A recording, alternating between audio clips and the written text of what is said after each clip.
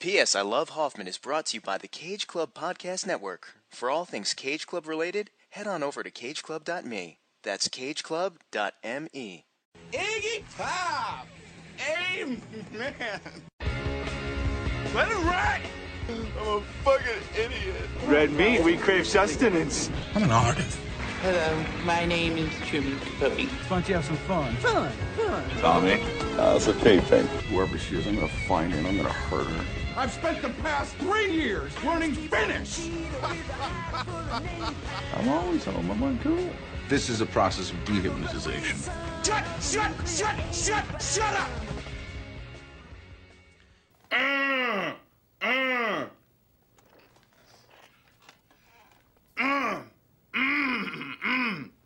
Just need a little bit of water. Hey Hoff fans, welcome to P.S. I Still Love Hoffman, our love letter to the remarkable career of the late, great Philip Seymour Hoffman.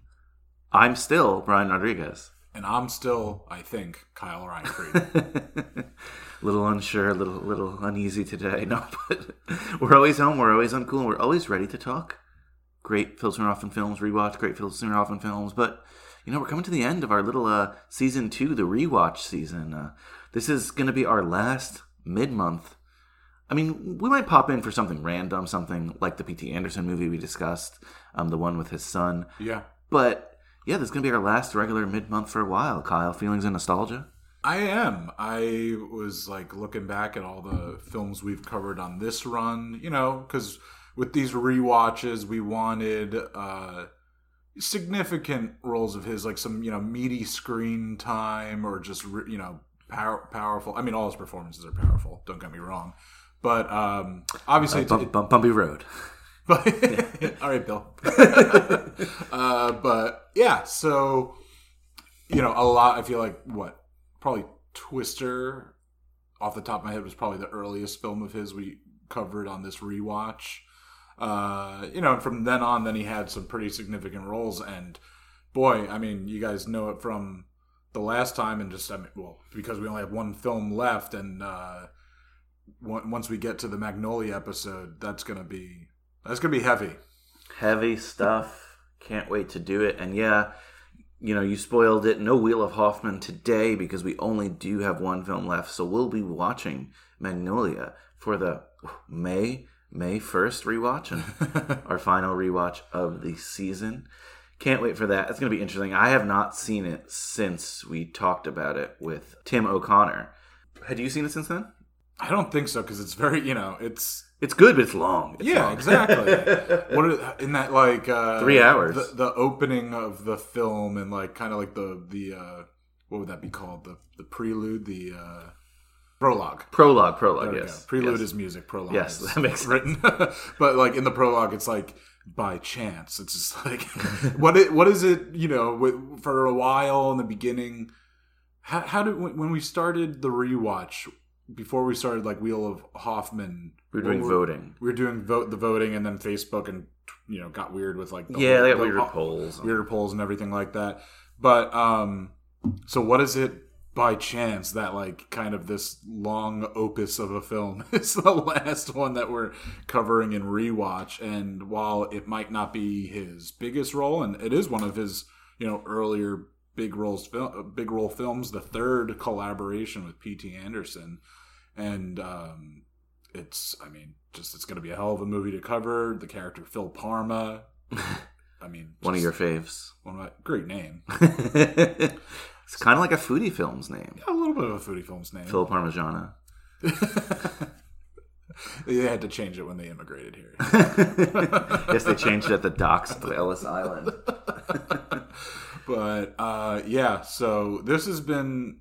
I mean, I'm sure we'll, in the 3 hours that Magnolia is, I'm sure we will reflect a bit more. But it's gonna be fun. This has been pretty crazy as far as the rewatch was a longer period than I think the initial run, right? Because we were doing it once a month. And for sure, or at least around the same, right? Yeah, I don't know. Definitely, there will be a void for sure in my podcasting heart while we're in I don't know, lack of a better word, the hiatus till the next iteration of this. But thank you very much, Hoff fans, for participating in this. And then even, I mean, we love talking it so much that's why we started the rewatch, and we have these mid-months just to kind of check in, and there, really isn't much to check in, news-wise, or just, I guess the next biggest thing is is it still just a working title for that next BTN? Right, unless that's actually the title. I forget what it is, but it doesn't seem like that's the title, to be honest with you. But yeah, Cooper, we know you're going to do your dad proud, and I can't wait to watch that film, and just gonna try not to obviously compare or anything like that, but I'm sure there will just be some moments that if any, it might be a lot, who knows. I've never heard the kid speak or whatever, but maybe mannerisms. Philip Seymour Hoffman was just such a physical presence that I just have to assume. I mean, seeing pictures of it, his son looks like him, so just can't wait for that film for sure. Yeah, and who knows? We might get that the TV show, The Happiness. Wait, Happiness or Happy-ish? I always forget. Happy-ish. Happy-ish. Happiness is the fucked up movie. Happy-ish is the fucked up show. Yeah. That thing might leak again because bad job on us. We should have just recorded the second it leaked. When the pilot leaked for that. Yeah, but that was that was tough. That was during the pandemic. Yeah, to be fair. But hopefully it leaks again. Regardless, though, I'm excited to talk Magnolia. In terms of Hoffman news, I'm sad we don't really get to do like an Oscar recap. But hey, it is what it is. The Oscars are later this year. We already talked Capote. We rewatched Capote, and we know all of Hoffman's great performances. Some not so great things in the Hoffman universe. And we've talked about this before, though. This writer for The Spool, Jonah Kovlowski, he's been doing a column called P.S. I Love You. And he's reviewing all the Hoffman movies, just like us. So original. Clever title. And the other day I was reading his take on Owning Mahoney. And let me just read you the last two paragraphs. And whatever, you can have your own opinion, Kyle, agree or disagree. Just like Love, Liza, Hoffman expertly plays the black hole. I agree. He doesn't let the disco decade trappings dehumanize Dan, and he's able to quietly convey a lot about his character while Dan keeps cool. You get that this isn't a dumb guy. He's bright enough to lie his way through an audit, and he remains completely uninterested in the casino's lavish attempt to woo him. To again put Owning Mahoney side by side with Uncut Gems, Howard Ratner is briefly forced into a greater self-awareness. Dan stays pretty level throughout. Okay, thank you for comparing those two. Sorry, I was so condescending with this. This is ultimately what holds Mahoney back from being one of Hoffman's best. There's not much to root for one way or another. Not much tension across the film's admirably tight runtime.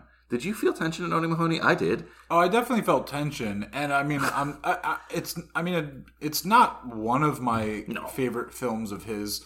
And I get as far as there's definitely tension. I agree in the sense of I don't know if I'm necessarily rooting for him or something like that. No, but I don't necessarily need a movie where I'm rooting for the main character. No, I mean, hey, let's look at let's go with P.T. Anderson, a filmmaker he worked with a bunch of times. How many of his films?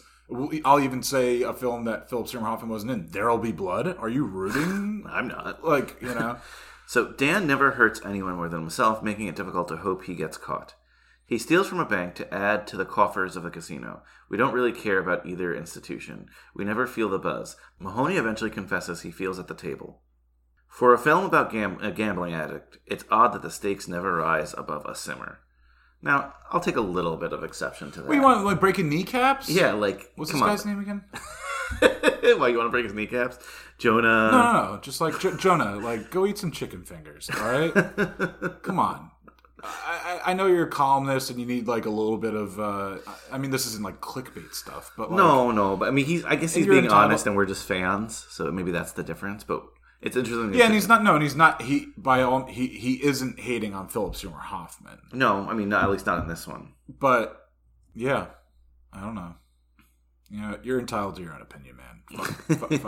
Fuck me. I don't care. Yeah, I love the guy, so I'm just always enthralled with everything that he participates in, and since that we're fanboys here, we'll admit that. Since that's an early leading role of his.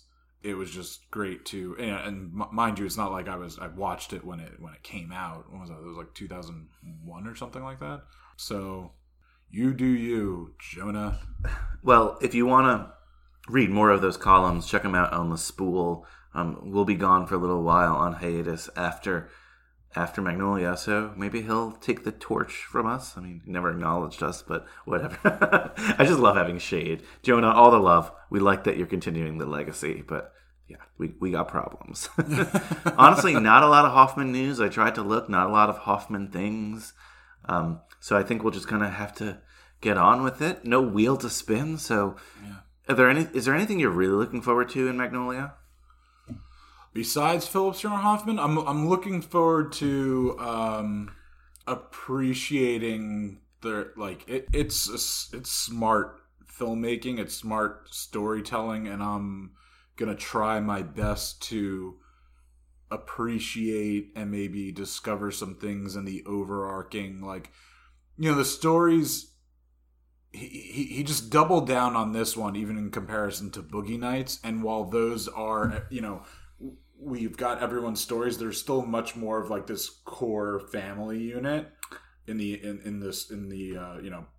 porn industry. This, there's some people related to one another, but they're not even seen together till the end. It's much more a slow simmer to a big flash fire at the end. This is P.T. Anderson being the hottest auteur director on the planet, and a studio letting him do whatever the hell he wants. And I'm not saying, he's an artist. It's a good movie. Yeah, he's not Christopher Nolan. And it's not a digestible movie. This is closest to Christopher Nolan, believe it or not, I'd say. Maybe There Will Be Blood. But this just has a lot of, it's long.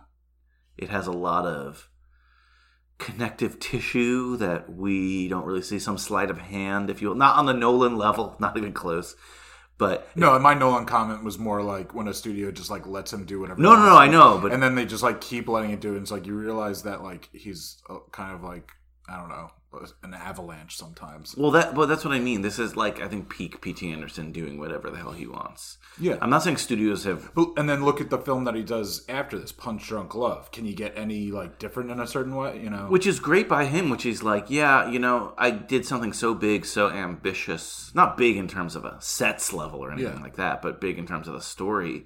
I did something so ambitious. Let me get intimate next, which is nice to see. I'd like Nolan to do the same. Yeah, exactly. Which is every from pretty much Batman on. Batman Begins. It goes then The Prestige, then Dark Knight, and then oh god, why am I blanking? Leonardo DiCaprio. I want to say Interstellar, but I know that's not. But what's the Leonardo DiCaprio? Oh. No, because there's Interstellar that came out, and then there was The Martian. But that's after Dark Knight Rises. But I'm saying I know The Martian's not his, but this is when we were sending A-listers to space. So what's the one in the middle? No. So it goes Dark Knight, Inception, okay. And that's where he works with Joseph Gordon-Levitt. Then he brings them this in, and Tom Hardy. Yes, this one's not in space. Okay. No. I thought you meant space ones. No. So it's Inception, then Dark Knight Rises, then Interstellar, then Dunkirk. No, not The Martian. Enough of The Martian. That's Ridley Scott, and it was a comedy that won at the Golden Globes, okay? But aren't they the similar movies? Isn't Matt Damon in Interstellar? Yes. As The Martian? Tell me that's not confusing to people. He sees Matthew McConaughey, and Scotty doesn't know. They're hungry in space, and he's like, how do you like them apples? Yeah. Matthew... Oh, it's not him. Wait, it's Matt... I was going to say Matthew McCameo, but that sounds like I'm talking too much about Matthew McConaughey. Oh. You know what I mean? Matt Day cameo. It doesn't work as well with Matt Damon. No one calls him Matthew Damon either. Matthew Damon. Matty Damon. Matty Damon. I can see that. Matty Damon. Yeah. Oh, man. Anyway. Well, we're off the rails, but can't wait to talk Magnolia. Nothing much more to say here. Trust me, we'll be talking for 3 hours plus on the next episode, guys. So that'll be the first Monday in May. Thank you guys for listening on this lap. Sincerely, we'll thank you again on Magnolia. And Kyle, why don't you tell people where they can shove it? No, I'm kidding. You can stay uncool If that involves shoving something to stay uncool, that you can do whatever you want. All right? Do you. Yeah. You do you. Go ahead, Jonah. Eat the chicken fingers. I say that because that's a reference to Dan Mahoney and he wants chicken fingers. Yes. Thank you. Stay uncool.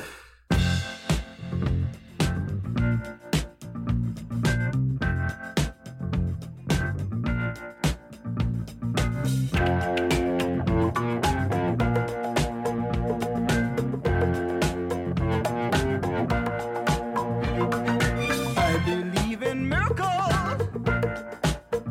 Where you from? You sexy thing, you. I believe in miracles. Since you came along.